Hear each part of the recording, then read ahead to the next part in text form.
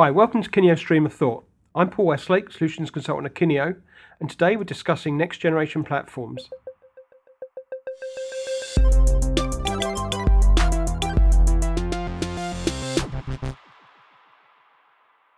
Joining me on today's discussion are David Shaw, Lead Solution Architect. Adam Parsons, Senior Client Services Manager. And Steve Foy, Solutions Consultant. So I guess when we're talking about next generation, we're just talking about where LMSs are going. Steve, do you think that's the case?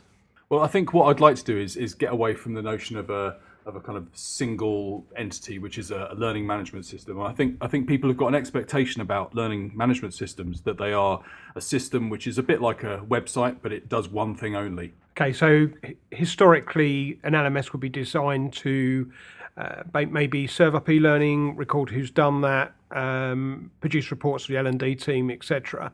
I think in some ways maybe that's part of the problem, isn't that they've always been very much designed at the needs of the L&D team rather than the end users. Do you think that's a fair assumption, Adam? I think the learners ultimately don't really care what the system is. They just want somewhere to go to do their learning. If their manager tells them to do something, they want to know where to go to get it. They're not going to be bothered about what the system is that's delivering it to them. So in and out quickly, show me what I need to do now. Thanks very much, away you go, available on any device. But current LMSs can do that. They can, yeah, and it's just a culture of what an LMS is. A lot of people think of an LMS as being quite an old-fashioned system, something that needs to catch up with the times, and maybe it's just something around what it's called versus what it actually does. So when we're talking about next-generation platforms then, are we talking about blurring that line between maybe where the LMS starts and stops and where the content comes in? Or? Yeah, absolutely. I think it's not only about compliance. We've been looking at things that people actually have to do. And that's what LMSs are good at. But next generation platforms are really about allowing people to access content that isn't necessarily things they have to do. It's about career progression, about how they can do their job better.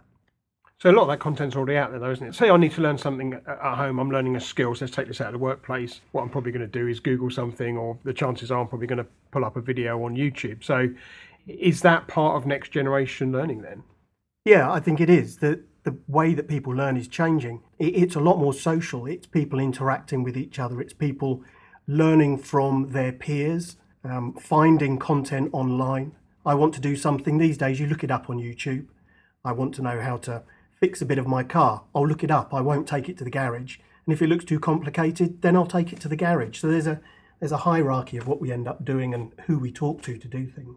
I think generally people's expectations about consuming information and getting content that's going to help them learn a particular skill or gain some knowledge, those expectations have gone up really. And going into an LMS once a year to do your anti-bribery training is not really. It's a kind of must-do thing, but nobody really likes it. They assume the position and then they do it and then they get it ticked off. And the compliance team are happy because they can show that certain people have done certain things and that they're not going to be sued. But actually, I think most of us want that experience to be much more reflective of how we do things in our normal lives. We want to be able to navigate, we want to browse, we want to do also, we want to look at a range of different topics, we want to use a range of different devices. So I think when we started off talking about LMSs, really what we're talking about is the evolution of a single platform for a single purpose into something which allows us to kind of branch out and sort of fly more freely. If I was going into a learning management system now, I'd want something that was very much, or at least felt like it was very much tailored for me. How are we going to do that with next generation platforms? How are we going to tailor that content even more to people's needs, and how are we going to curate that information that's available wherever it may be on the web? But at the moment, when I search in LMS, all it really does is brings up a course that my boss has uploaded to it. I think in terms of what you're saying about tailoring content to yourself, obviously that technology already exists with every other area of kind of consumer internet. So you go to your Amazon account and it suggests products based on what you've recently looked at, what you've recently bought. You log into Netflix and it recommends TV shows based on what you've watched. So it's about bringing that technology into the LMS so it can recommend things based on a user by user basis. I think also to David's point from earlier about the shift away from just doing compliance-based learning into things which are more beneficial for a career, as there's a continuous cultural trend of people not staying in the job they're in for as long. You think back to obviously 30 years ago, people got a job until they retired. 10 years ago, it was sort of halfway between that. Now it's, every couple of years, people are moving jobs. So there's an increasing pressure on organizations to make sure that any training that they deliver is valuable to the individual. So you've got compliance training, which people have to do, but then you've also got to incentivize your staff to stay by giving them something that's valuable to them, both in the job that they're in now, but also that might be useful to them in the future of their career. Otherwise, if there's no training incentive, that's another reason for them to leave and move on. And what does that incentive look like? I think it is things like personalized content. It's things which are beyond just doing, how to lift a box safely in a warehouse. It's about if someone's got aspirations to move into a managerial role in the future, giving them access to that type of content early, that they can go and see what opportunities might be available to them in the future. They can then identify what skills they might need to develop and start looking at that before it forces itself upon them. I think it's really interesting that we started off talking about platforms and that we've actually moved much more into a kind of more general discussion about how people learn and how they access the content they want to access. And I think what we're talking about here is about content, and content that's relevant and timely to a myriad of different needs and career moments across a spectrum of people. I think some of these things are already out there. So our friends at Filtered have already got a means of structuring learning paths for people so that they can move into aspirational roles. They know what they need to do to get there, and people are building career paths using AI. They don't necessarily think of this as AI, but that's a use of AI, and it's the same thing that we see in Netflix, which you mentioned, Paul. Yeah, and I think there's been quite a quick progression, hasn't there? So we've gone from this idea of an LMS which was predominantly used to serve up e-learning, and as I said earlier, maybe report on that. Then people started using it as, okay, we could do that, but maybe let's build it more around sort of talent management. And you're absolutely right, Steve. And the way this conversation's gone, that implies to me that we're almost getting to the point where the LMS has become almost invisible to the end user. They just need to have quick and easy access to the content they need when they need it. I think that's exactly as it should be. If you were to ask an end learner in an organisation why they do their training, I don't think any of them are going to say because the LMS is really good. They're going to say because the content is enjoyable or because it teaches me something I didn't know before. No one visits an LMS to see the LMS. But just thinking this is the next step. So there's always a big push around taking the learning to where the learner is. LMS is obviously an online systems.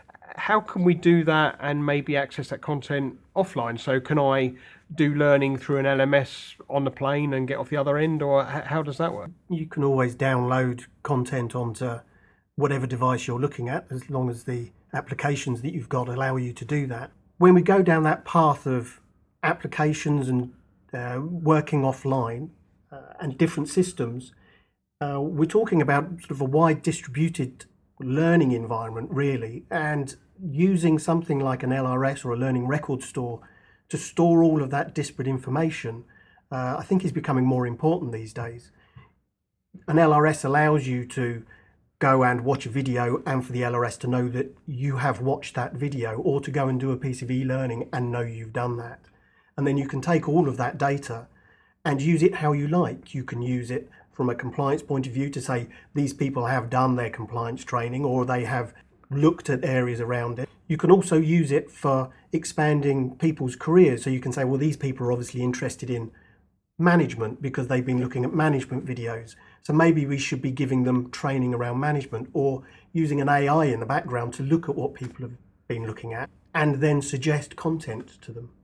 I think sitting around this room now, that we've all got experience of working with a number of different clients on a number of different systems who are all trying to get different things out of their LMSs, and it might be worth us just quickly having to think about what are they asking for. We've got a very recently launched site that almost doesn't feel like an LMS. You could almost say it's a corporate Facebook. It's very socially driven. I know we're using badging and we're using people recommending courses to everyone else. So what sort of other things are we doing? I think when we're talking about next generation learning experiences, I think it's very easy to be sort of hung up on functionality or features. I might be alone here, but I've always felt that a next generation learning experience should be that the content is better, and the way that you get to that content is easier and less onerous. So when we talk about an invisible LMS, I think what we're really saying is that we've got an LMS which is so easy to use that you don't have to think about it, and you get to the content, and the content is good quality, and there were no obstacles put in your path. So that means that you maybe got to that content through a link that somebody's posted in your social platform, or through LinkedIn, or through some other online platform, and you get straight to that content without ever really needing to sort of think about what you need to do next. It's there. Yeah, and I'd absolutely take your point, and we do have the advantage to a certain extent of being a company that develops not only learning content and digital content and assets, but also developing LMSs. And for me, in a lot of cases, the ones that work really well is where we do blur that line between where the LMS starts and stops and where the content starts and stops.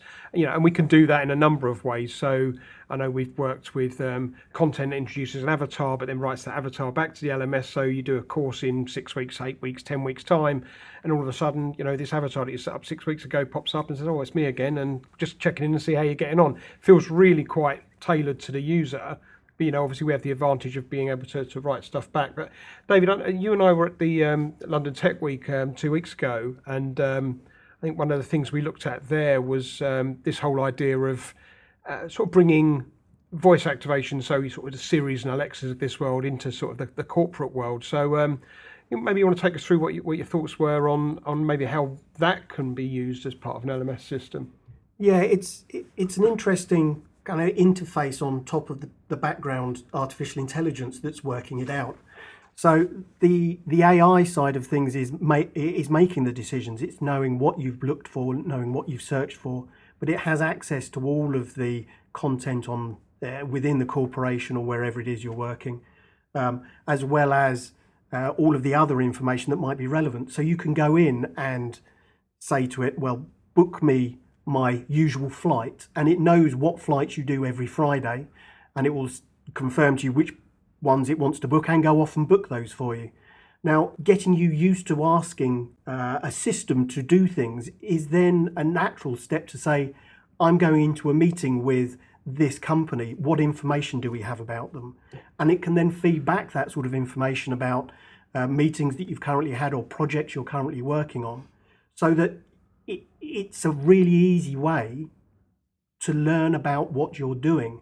And that is, it's moving away from that vision of compliance training as learning and training that you do, and expanding it to how to make your job and what you do as a job and how you do it better. Yeah, I mean, it was really quite impressive, wasn't it? Because it tied in with a number of systems or business systems that we may have. So, for example, it was Office 365, and you and I talked about this idea of going back to that analogy you said there, I'm meeting with a company. Well, let's assume that that they can be a bit frosty at the best of times. So we can ask that question, have you got any training on dealing with difficult conversations? And it wasn't all one way. And the reply came back and said, sure, how long have you got?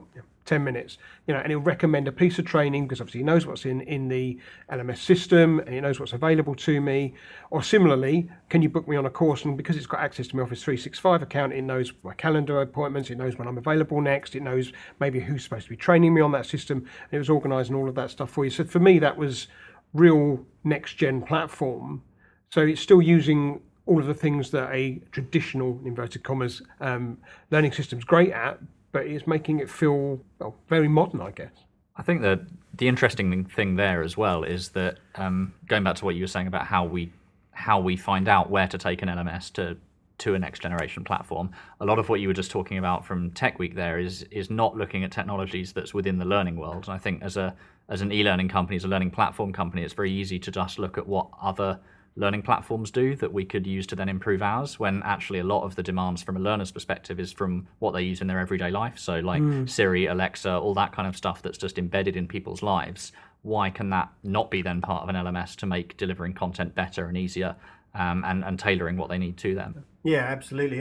Again, it's expanding that whole environment that we're learning in. So Steve, if you're a company that has an existing LMS, what can these people do? Do they have to start again? Is it about a whole new system? Is it about upgrades? Or is there sort of a halfway house where maybe they could look at developing something that sits above it, maybe like an experience platform? Or... I think, obviously most of our customers already have a learning platform of some form in place. And I don't think anybody would expect those customers to throw their LMS or learning platform away tomorrow and move straight over to a sort of new dawn where everything is sort of kept in their minds or in large spreadsheets or some other sort of vision of the future. I think what you can do is you can, depending on what platform you have and how well it's received, I think you should always look at what you can do to improve what's there first off.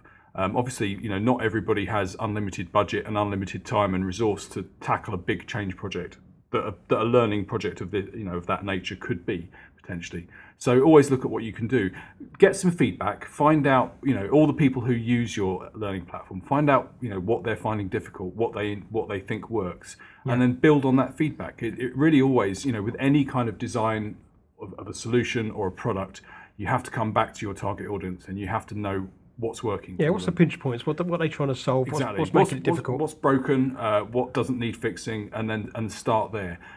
Of course, we're talking very openly about next generation platform, and I think in the webinar I did recently with LSG, we talked about the fact that a next generation platform for one organisation might be kind of total blue sky thinking for another. So you have to kind of start with with what you've got and see what you can achieve. I think most people's learning platforms, if they've sort of had them in place for a few years, they could be getting a bit sort of dusty around the edges. They might need a little bit of a spruce up. So what can you do to the interface? What can you do to the look and feel to make them just a little bit more inviting? Yep. You probably have a wish list. If you're early adopters, then you probably already got a wish list of where you want to go next. So I think just have a strategy in place and kind of get some things penciled in so that for the first 6 months of the year, you're going to get feedback. The second 6 months of the year, you're going to work out what the priority evolutions are going to be for your learning platform or platforms, because many of the organisations we work for have got more than one, of course.